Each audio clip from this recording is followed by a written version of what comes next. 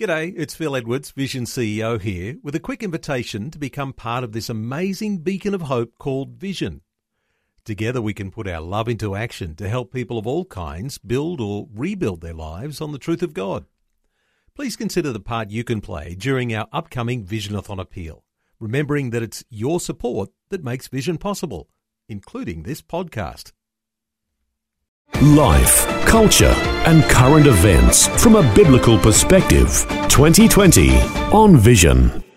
But our focus today is on how we think about high achievement and how that fits with our biblical Christian values. And for many of us, there's a challenge that affects not only our family life, our work life, but our experience of God and church. For some, it's easy to be so consumed by career goals that eternally valuable things can be ignored or relegated to secondary importance. A conversation today exploring whether our work and our obsession with achievement may threaten or even replace, you could say displace, the biblical values that we hold dear, shaped by our Christian experience. Well, our special guest today is a self-confessed recovering achievement addict.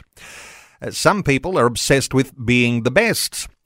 We can be obsessed with our education. After all, how well we do at school often determines our career and our perception, even of our own self-worth.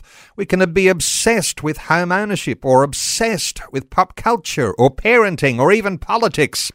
Well, our special guest today is Dr. Justine To, a senior research fellow at the Centre for Public Christianity. She's been reflecting on how the quest for perfection shapes our lives, but often undermines us spiritually. Her latest book is called Achievement Addiction, part of the Reconsidering series with the Centre for Public Christianity. Justine To, a special welcome back to 2020. Thanks so much, Neil. Great to be here. Well, Justine, congratulations on the latest book, Achievement Addiction. Let me ask you, as we get things underway, are we all prone to this, or is it only some of us? I think that's a really good question to start with. I think we all are, really, even if the ones that seem to be most obviously addicted to achievement, like everyone thinks that we can point the finger in some ways and say, oh, I know they're really addicted to achievement, but I'm not. But I think really what we need to do is to diversify our understanding of what achievement looks like, because it looks like different things to different people. For me, in terms of my upbringing, it looked like getting into a selective school. I should clarify that I was brought up by Chinese Malaysian parents, and Chinese parents are typically known for being quite interested in academic success. And so for me, in my family, success meant getting into a selective school, so you're competing in some ways among the cream of the crop in terms of student achievement, and then getting a high ATAR, and going to uni, getting a well-paying, secure middle-class job, and making sure I could buy a house. And then after that would follow the relationships, would follow getting married and settling down and all the rest of it.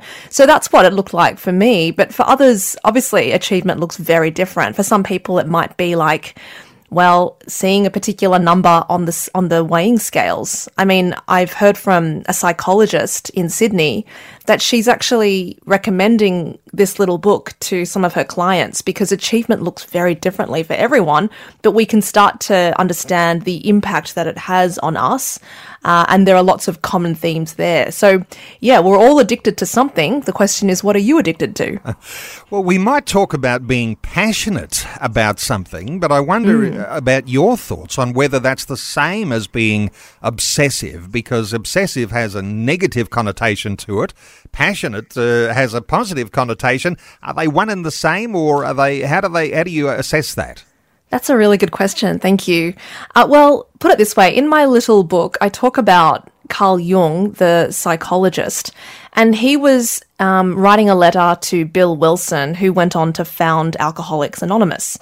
And they were talking about a former patient of Carl Jung in his letter. This sounds like a major breach of the doctor-patient confidentiality clause to you and I. Right. But they were talking about how this former patient of Carl Jung's Carl Jung observed of him that it was as though that even though he was an alcoholic, that his thirst was really spiritual in nature, right? It wasn't, and he just found alcohol to sort of plug the gap in a way. So he was talking about how this man had a spiritual thirst that could only be met by God, but in the place of God, he found a poor substitute, alcohol, instead. So I think that helps us to understand why I've used addiction, right? And why obsessive is very different from passion, as you've asked. Because obsessive, there's some sort of lack that it seems to be trying to compensate for in the way that I described the addiction. Whereas a passion can be so positively deployed and it can lead to flourishing in your own life and that of the people around you. And that, I think, would be broadly consistent with what it means to thrive and what God would like us to do as we thrive and how we are to thrive. Whereas an obsessive addiction, attachment to something that might be based on an inadequacy or a lack, that is something that you can never really satisfy, right? It's like you constantly eat, but you never feel full. Or in my case, you are constantly finding yourself confronting the same achievement dilemma. You go for that particular job, or in my case, you try and write that article because you think you can't quite do it, and then you do it. But even then, the feeling of satisfaction doesn't last that long. It lasts a little bit. It's there for a little bit and you feel great. But then soon it starts to eat away at you again. And, am I only as good as my last article? Oh, I haven't had things published for a while. Does this mean that I still am who I think I am? And who am I if I'm not achieving constantly? I think these are all things that a lot of people can identify with, even if the details of our lives are very different. You mentioned your Asian family, and no doubt there'll be lots of migrant families listening into our conversation today. And then there are, people who just say, oh, we're just Aussie families. But when you're coming from your Asian family background, there's a little bit of a reputation there for achievement. And whether it's, learning to play the piano and being the best, or it's getting that fabulous job and climbing the ladder and leading the corporation. But if you fail in your sort of family, if there's a black sheep that doesn't go along with the achievement, is there a stigma, something like you're in for a life of misery now because you weren't an achiever? Or there's family shame around the fact that you didn't achieve. Does this sort of pressure come from families, do you think, when it comes to our achievement? Is that what's founding our obsessiveness with achievement? Well, there's a lot in there that we could unpack. I will say that the earliest environments that we are in, meaning our family, can leave a profound mark on us. And it's probably worth me saying that I very much value, I guess, the work ethic and the desire to achieve that my parents did embed with me. But I'm just also conscious of the very mixed feelings I have about achievement as well. And that is part of my inheritance. So, you asked about stigma and shame. I think, maybe there's probably more stigma when it comes to things like divorce, because that would be seen to be more. I mean, obviously, I'm painting with very broad brushstrokes here. In some migrant communities, that would be very stigmatizing. But there is a real sense, I think, when you're a new arrival to a country, you don't have a social network necessarily. You don't have connections that can help to guarantee your children will have a head start in life. And so it makes total sense that for migrant families, and yes, not just Asian, but plenty of others as well, will really seek to have a very big stress on their children's academic achievement, and they will inculcate in them that fabulous work ethic, which does produce results. So I can understand where that push comes from. It comes from a deep-seated, I guess, social insecurity and an economic insecurity, particularly if you are a new arrival. But even beyond that, it's fair to say that in Asian societies, the competitive nature of the schooling system is quite intense. Like, there are stories that I heard written out of Hong Kong, let's say, where you have preschoolers who get trained and drilled to recognize colours so that they can be admitted to a prestigious preschool. Now, when you say prestigious preschool, we all want to laugh in horror, right? But I think that if you're growing up in a society where the rat race is just normal every day, practice, then you're going to raise your own standards and raise your own expectations in order to meet that, because it is sink or swim in that society. But yeah. And I do want to be able to jump into a deep end and ask you about how we think about these things as Christians, because oftentimes in Christianity, and I've had programs on this very program on 2020 talking about, how you can be a successful person in your career, and there's this thing that we could hearken back to, a Christian work ethic, sometimes described as a Protestant work ethic, diligence and discipline and frugality and those sorts of things, foundations for a flourishing society. So as Christians, we'll often talk about that, but I wonder if there's a fine line of where you cross the line and you've missed your focus on why you were being an achiever, and you've moved into obsession, and that takes you away from Christian values.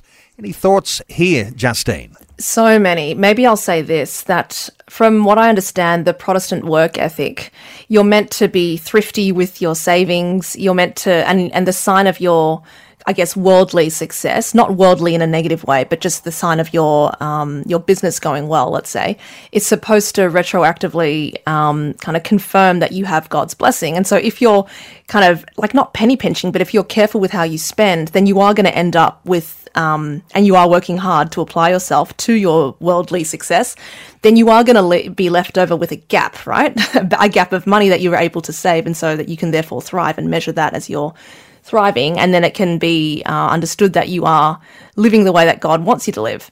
Now, I think that so many people in our what seems to be an increasingly secular world, though I would want to push back on that as well, but I think that lots of people who don't believe in God will still have a very solid Protestant work ethic. But of course, the difference between them and the kind of classic Protestant work ethic people is that the classic work ethic is actually grounded in a very deep understanding of God and his provision. And exactly kind of what you said, we have a very clear idea of what people are working for. Whereas if you take God out of the equation, then you're kind of left with this almost denuded ethic, in that there is the striving, there is the industriousness, but there's not necessarily the key plank, I would say, that helps to give perspective on the whole situation. And suddenly it's achievement for achievement's sake. It's enriching for enrichment's sake, rather than a kind of a deeper, bigger sense of what all of this might be for. And in some ways, to whom it is all owed, right? We don't just find ourselves in a world where we've been cut loose from God and left to kind of make life happen on our own. Christians would believe that God is the source of all the abundance, of all the kind of blessing that there is. And so Christians hopefully live in deep connection with that all the time. But it does, and certainly did in my case, you can become tricked by it and think that your life is the product of your own efforts, rather than the generous gift of a God that has enabled all of it. So I think that this is something that Christians will struggle with no less than other people, but there are fabulous Christian resources for helping to check those impulses. Wow. Well, achievement for achievement's sake, really, I suspect you're saying there that there is a life of emptiness ahead. Because in a context where God is in the center of that, I'm just reflecting on, there's a scriptural passage, Colossians chapter 3, verses 23 to 25, that says, "Whatever you do, work at it with all your heart, as working for the Lord, not for men, since you know that you will receive an inheritance from the Lord as a reward. It is the Lord Christ you are serving." So there is a certain sense you could reflect on a scripture like that written by the Apostle Paul that says, even in all of your work for the Lord, not for men, because there is something special in that about mission and about meaning, isn't there? Oh, absolutely. And what I love about that is that it overturns everything about what we would conventionally think about achievement. So I suppose that if you sort of take our films and our TV shows or whatever as a guide, then achievement, to be a high achiever, is to be very visible, right? Very, very publicly visible and successful as well. So that might mean I don't know, an Instagram following of millions, or it might mean you've won a competition on a reality TV show, or you've bought the biggest house on the block when in a time when housing prices have gone crazy, right? So these are all different ways that we would measure and bestow achievement on people, but they're very public ways. Whereas when we hear what Paul is saying in that, if you're working at everything as if you're working for the Lord, then imagine what that's like to be changing your baby's nappy for the third time in 1 hour. Do you know what I mean? Like that is, don't get me wrong, I don't want to canonize, I guess, that like work, and in the sense that I don't want to canonize kind of like the terrible situations that parents can find themselves in when confronted by a very full nappy. But there is something to be said for the kind of attentiveness, the love for the baby that God is present in and witness to and will bless. Do you know what I mean? Like it's when you have that attitude where you can, whatever you can be doing, you are working for the Lord. That is a profoundly beautiful and consoling thing to think about. However, I do think it's important to say that that obviously is the ideal. Like for people in exploitative situations or where they're being taken advantage of, I really don't want to baptize that and say, you just work for the Lord and you'll be fine. Because obviously the ideal is that you would be able to be freed from or to escape that situation where you're being taken advantage of. But I think for those of us who would find ourselves, some days our work is very fulfilling, other times it's very draining and we're doing a lot of tedious tasks, there is something to be said for knowing that our efforts are not in vain, right? We are working for the Lord. Obviously, we don't work in order to be acceptable to Him, but part of how we can show our gratitude for what He's done for us is for us to sort of look at all of our life as a mission field. And that might not be, as I said, in very public ways, but very hidden, discreet ways. But none of that escapes God's notice. Visions 2020 with Neil Johnson. A biblical perspective on life, culture, and current events. Wonderful to have you along with us. It is the Thursday edition of 2020. If you're just joining us, you can join into our conversation. We're talking about achievement addiction. Our special guest is Dr. Justine To. Her new book is called Achievement Addiction, part of the Reconsidering series at the Centre for Public Christianity. Let's talk about the boss at work, though, here. If we're talking through these things about achievements, Justine, because sometimes the boss is going to have expectations that we're going to be very efficient, that we're going to be very productive, and he might or she might be driving the achievement addiction that we have. Any thoughts here? Well, really, why is that boss so concerned for that? Yes, they probably want the business to flourish, but at the same time, they would be themselves subject to the same kind of key performance indicators that the rest of us are as well. This is why I would say that we as a society are collectively addicted to achievement, because if you think about it, we send children to school for 13 years, and we basically are embedding in them this whole idea that the harder you work, that this is supposed to translate to some kind of worthiness, right? And this is supposed to translate to success. My kids who are in kindergarten and year 1 get weekly sessions on grit and growth mindset. Have you heard of this? It's this idea that you don't have to be naturally smart in order to be successful, that you can work hard, right? Your brain is a muscle.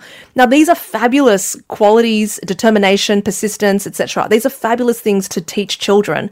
But at the same time, we don't accompany that discussion with, we are putting you in a system where you are going to daily understand that your worth comes down to your work. And then once we finish school, we go to university, and it's the same thing there as well. There's you're put in a class, your results are measured against and ranked against those of your other people in your class. And then this is how they decide who gets the university medal, etc., who can pass and who fails. Then once you leave university, if you're going to, get a job, how much you get paid, etc., it's the same thing. And we all know, right, like that if you buy a car, that car purchase, if you're able to avoid something that's top of the line, or if you've got like a secondhand Toyota or something, that this in some ways signals something about your success. I put that in scare quotes, right? Like how much money you're able to earn or how much money you're able to spend on things like this. So I just think that we are embedded in a system, and it starts with school, where at each point of life, we are always kind of, in some ways, competing with each other, and not always to sort of see that I'm better than this person, but just the very nature of being in a system that does push us in that direction just makes me go, oh my gosh, we are collectively addicted to achievement. How do we help to restrain that? How do we put the focus back where it belongs instead? Starts in the classroom when we're little, but is it driven by what's happening by perhaps our government? The concept of, economic achievement. Perhaps a government is addicted to achievement here. And, the push that, you can't afford a mortgage now because you have to have both parents at work. All of these challenges that are driven by our government wanting to grow an economy. Any thoughts here, Justine? Oh, wow. So, sorry, I put my phone on silent. So years ago, when Joe Hockey, the former federal treasurer, was handing down the budget, he talked about how Australia is a nation of lifters and leaners, right? And he defined the lifters as those who contribute to the flourishing of the economy, the flourishing of the common good. And he said the way that he was characterizing leaners was those who sort of take from the public purse rather than contribute to it. And as a result, people who might find themselves leaners or put in the leaner category, maybe because they're on a disability pension or they can't work because they need to care for sick dependents or something. Or even people at the end of their careers. What are we trying to say about them? Or do they feel okay because they've spent like a career lifting and now they can they've earned the right to lean? Now, look, don't get me wrong. I think that GDP is important, but I also think it's not the most important thing of all. I think that we want to be a community that cares for everyone, regardless of whether you're a lifter or a leaner.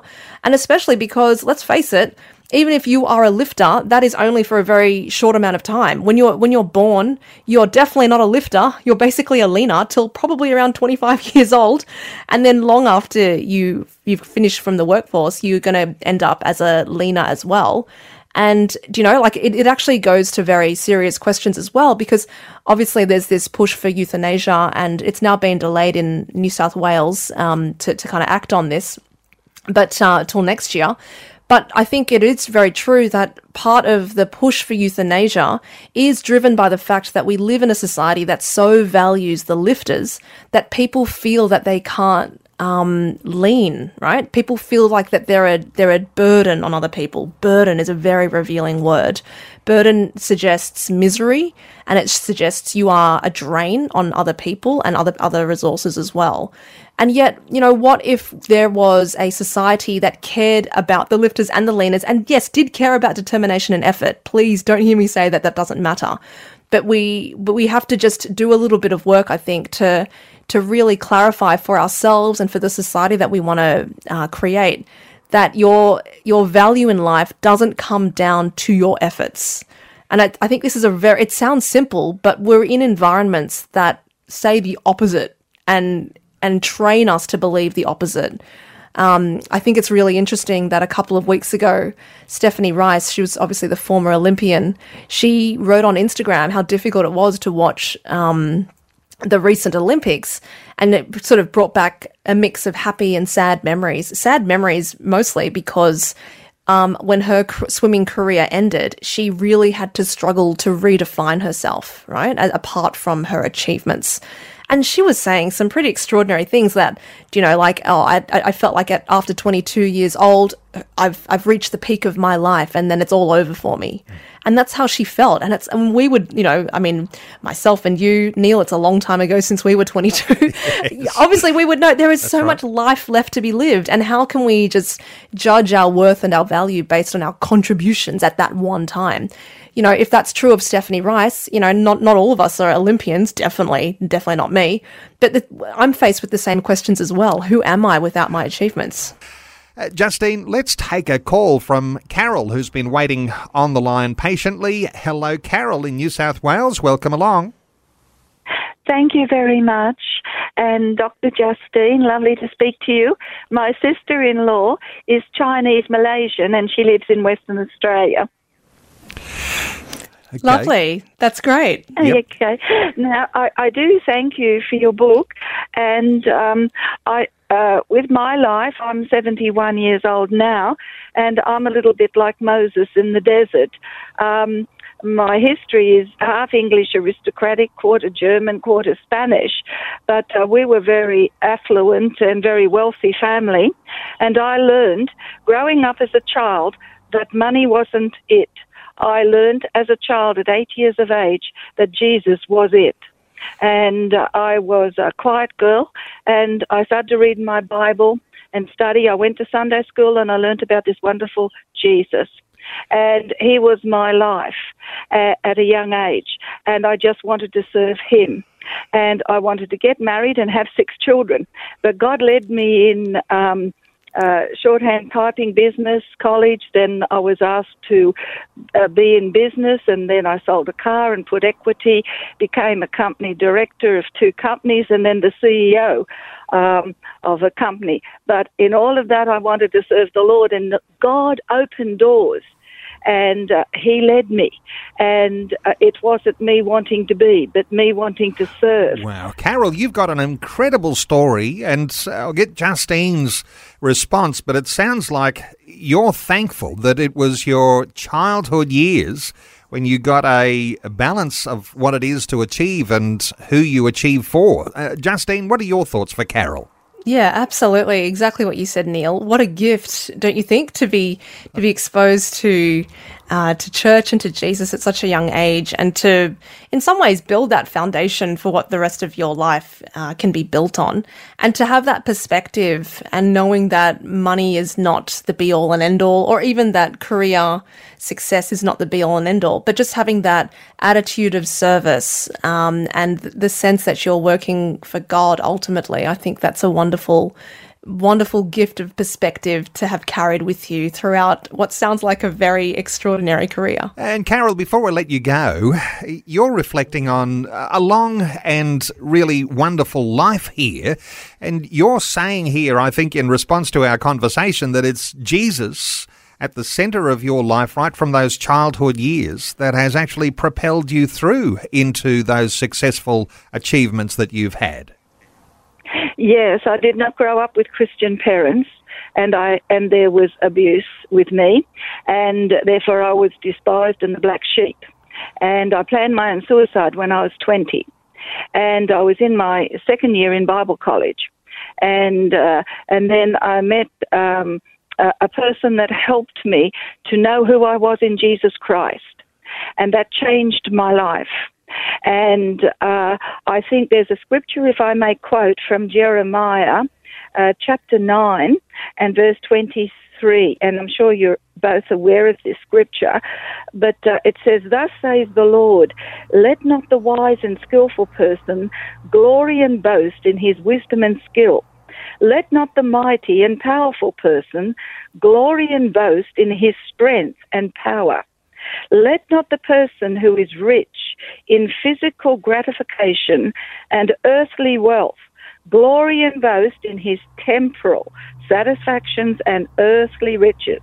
But let him who glories glory in this, that he understands and knows me, personally and practically, directly discerning and recognizing my character, that I am the Lord, who practices loving kindness, judgment and righteousness in the earth.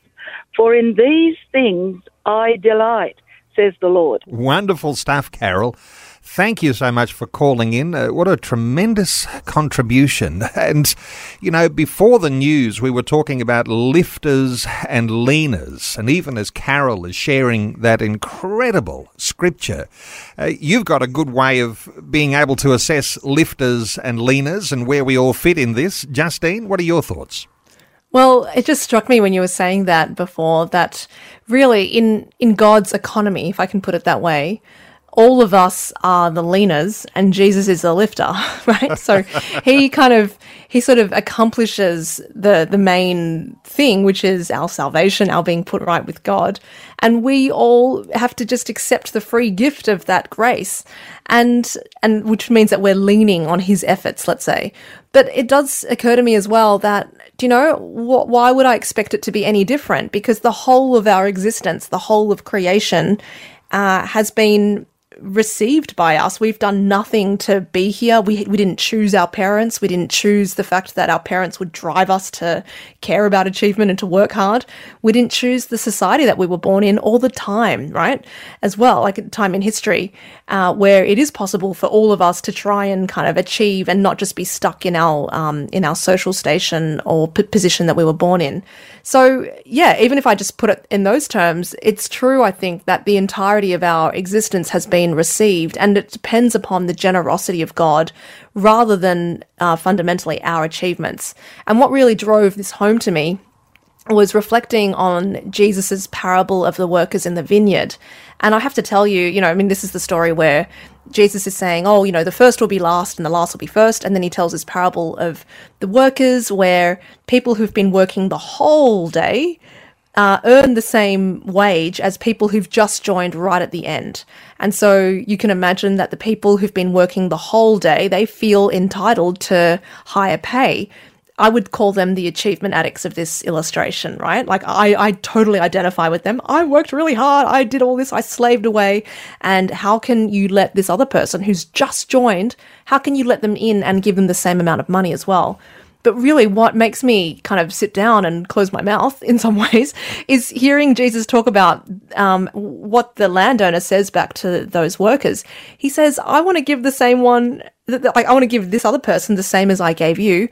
Why are you, what's your problem?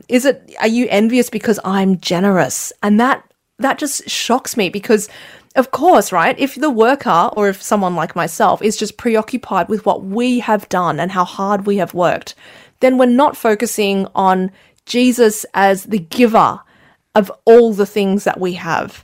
And so I think what the Christian wisdom here for us is that if we can remain tuned into all the time the fact that we receive our existence, we receive the blessings, we receive the ability to have a life at all in the first place, that is an incredible gift because we know that ultimate reality does not depend on our efforts and the success of our life doesn't depend on that, but actually is a gift that is to be lived into. And what really, again, makes me just like go, oh, wow, the connections are infinite, is that if you think about the creation narrative where God has spent 6 days kind of building the world and then populating it with everything that is delightful and good. But at the end of 7 days, I mean, God has shown that he's not like limited by, he's not tired. He hasn't reach the end of what he can do. He could obviously write a to-do list and go on into eternity, just filling it. But the fact that he stops and he rests from his work and that he invites us to do the same shows us that reality is not the sum of our efforts. That really what is really important is that relationship, that the creature connected with their creator and understanding to whom all the blessings, from whom all the blessings come, and that life is to be enjoyed, that you aren't simply just to kind of endure it and grit your teeth and keep going to your next activity, but it's about taking that time to be really connected to what matters most of all, which is that relationship with God. So I think that there is so much there that is really interesting. And actually, if you don't mind, I'd like to also say that what also strikes me about that parable of the workers in the vineyard is that the workers, you can imagine if they've been working all day, they're looking over their shoulder at the other person next to them who's just worked at the close of the day. And so they're implicitly comparing their own efforts with the other person next to them. And this is a huge problem for achievement addiction because you're always very conscious of where your achievements would put you in a hierarchy, right? So the people at the top are the ones who've worked the hardest. The people at the bottom are the ones who've been really sluggardly or laggardly and haven't done their proper work. And so, yeah, I think there's a real temptation to smugness that the achievement addict is constantly facing as well. And I just love what Jesus' response is to that, because by paying everyone the same wage, he's saying, I've got no time for your smugness. It's not worth my energy because I have so much generosity and gifts for everyone that should actually humble you to think that, that you could earn more of what is infinitely accessible to everyone. Grace, right? It's just extraordinary. And so that makes me really shut my mouth, even though I've spent a long time just talking about it right now. The first shall be last, the last shall be first. And the way some people interpret that is that we're all crossing the line together. And just beautifully in line with what, as you say, Justine, lifters and leaners, Jesus is the only lifter that matters. The rest of us are all leaners. Hey, let's continue. Biblical foundations for how we might understand this even more deeply. There's a parable of the tax collector and the Pharisee that has this same sort of way of differentiating where we might fit in this equation. What are your thoughts here? Oh, yeah. In some ways, I struggled whether to put this parable into the book rather than the parable of the workers in the vineyard. But yeah, the parable of the tax collector, again, it is probably very confronting. Whereas in my earlier kind of journey as a Christian, I would have probably identified more with the tax collector. And now, terribly, at times, I find myself identifying more with the Pharisee in this illustration, where the tax collector is like, oh, God, have mercy on me, I'm so terrible. Whereas now, and then next to him is the Pharisee praying, obviously with his eyes closed, because that is the defining posture of smugness.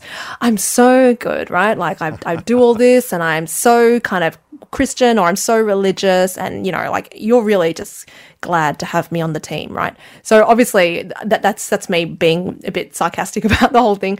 But it is really interesting because, really, let's not forget, when you're praying to God, that is an incredible privilege, because you are equal to anyone else who is praying, despite their success in life or otherwise. And that does put you on an incredible playing field, an even playing field. Whereas in that moment, the Pharisee is not necessarily relying upon his own need for God and his own poverty before God, despite his kind of riches in other ways. And he's taking the time, he's not consumed by thoughts of God. He's also, he's so full of his own self-righteousness that he's not even looking at his fellow prayer, the tax collector, and saying, what have I to learn from his example, right? It's obvious that the tax collector has a lot to teach about humility, but the Pharisee is way too proud to receive it, right? So it's funny because there's that whole thing around blindness and spiritual blindness in other parts of the Gospels, where the Pharisees are cast as those who are spiritually blind. There's all these people around who can't see, who Jesus heals, but far more deadly is that condition of spiritual blindness, where you don't recognize your own need and your own poverty before God. And I think the Pharisee really exemplifies that in this parable. They're so kind of full of their own efforts and full of their own resume virtues, if I can put it that way, all the things that qualify them in their eyes as a good religious person, and yet they're missing the big picture in the biggest way. So that parable also is just so interesting in the way that it says you are part of a community, and everyone's efforts, everyone's successes are going to be different. And when I say success, I mean spiritual success as well as worldly success.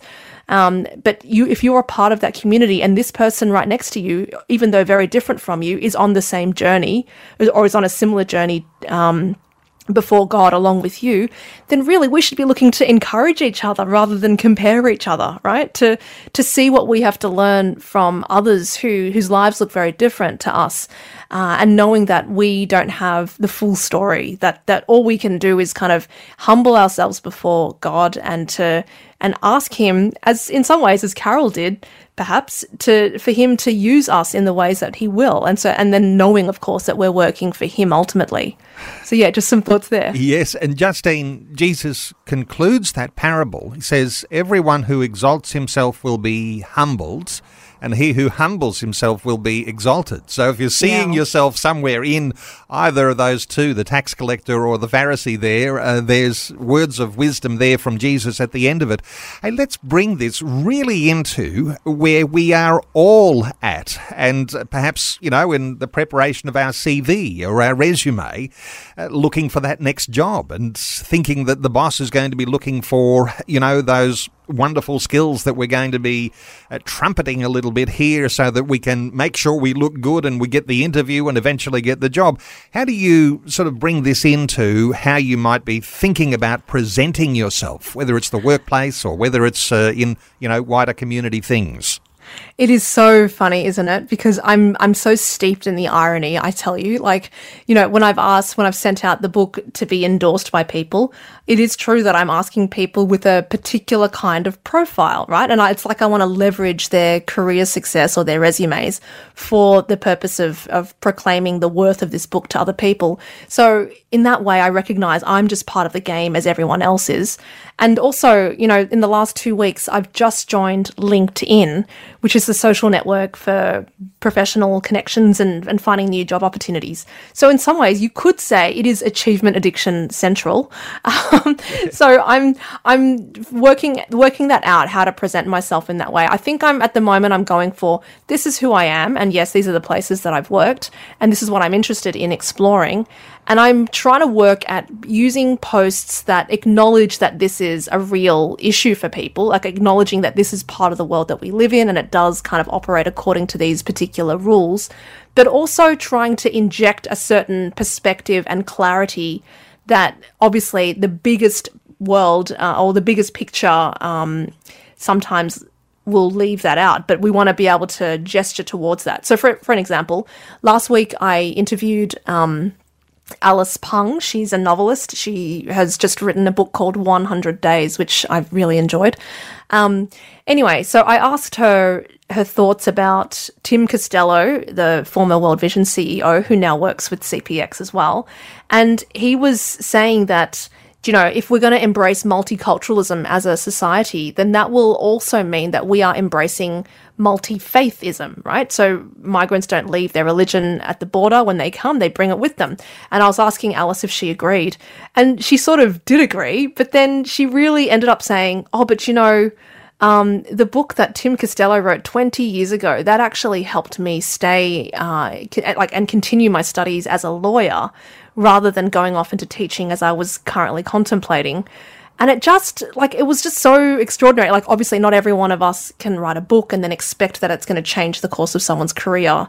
But it did really point out to me, and I wrote this in my LinkedIn post, that, the impact that we have on people's lives, excuse me, the impact that we have on people's lives, none of that can make its way onto a CV, right? We don't even know half of that stuff. Tim would not have known that unless I told him about it. And so, even though our resume says all the things that we want to publicly proclaim about ourselves, it's possible, in fact, it is absolutely probable that the most important contribution, and I put that in inverted commas, the most important contribution that we will make to other people's lives, that will never be, it'll never appear on a CV. But does that mean that we are the sum of our achievements? No, it just means that this CV can only grab a certain, or only has a particular window on who we are as people.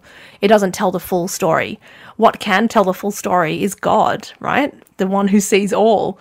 And so, yeah, I just think that Christians have a real advantage here because we have the gift of that perspective of knowing that it's not all about the work of our hands. It's not all about the sorts of things that we can talk about on our CV, that God sees the hidden as well as the public, and he can peer into the depths of our hearts as well, and he knows the real story. So yes, whatever you do, work as if you're labouring Yes. for the Lord. Yes. Well, let's squeeze in one more call. Barbara is in Western Australia. Barbara, thanks so much for waiting patiently. What are your thoughts?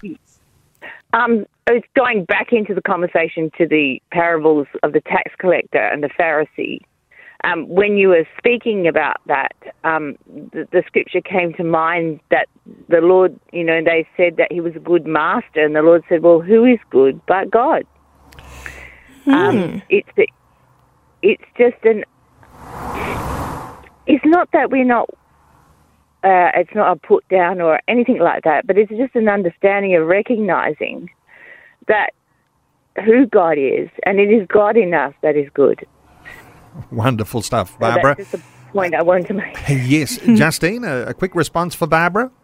Yeah, well, I mean, maybe just the reflection that, maybe what's embedded in Jesus' words is, how do we know what good is unless we go to the source of that good, or what good is, and that would be God. So, yeah, just a reaffirmation then of what Barbara just said. Wonderful stuff. Thank you so much, Barbara, for your call. No more calls. We're running out of time. Just reminds me, though, because you could have a sort of a meritocracy in the sayings that sometimes, and we can even become smug when we know what we have, even as Christian believers. We'd say, in this world, there are saints and sinners. That would be true. But before God, there are only sinners saved by grace. We're all sort of equalised in the way that we are before God. And wonderful to be able to reflect on these things too, lifters and leaners. Jesus is the lifter, and just great getting such wonderful context today. Getting inside your head, Justine Toe, is just a privilege today, and I'm sure there'll be listeners who'll want to get a hold of your book. It's called Achievement Addiction. It's part of the Reconsidering series from the Centre for Public Christianity. Justine is a senior research fellow at the CPX, the Centre for Public Christianity, and she's been reflecting on this question about perfection and achievement. And Justine, wonderful to get your insights.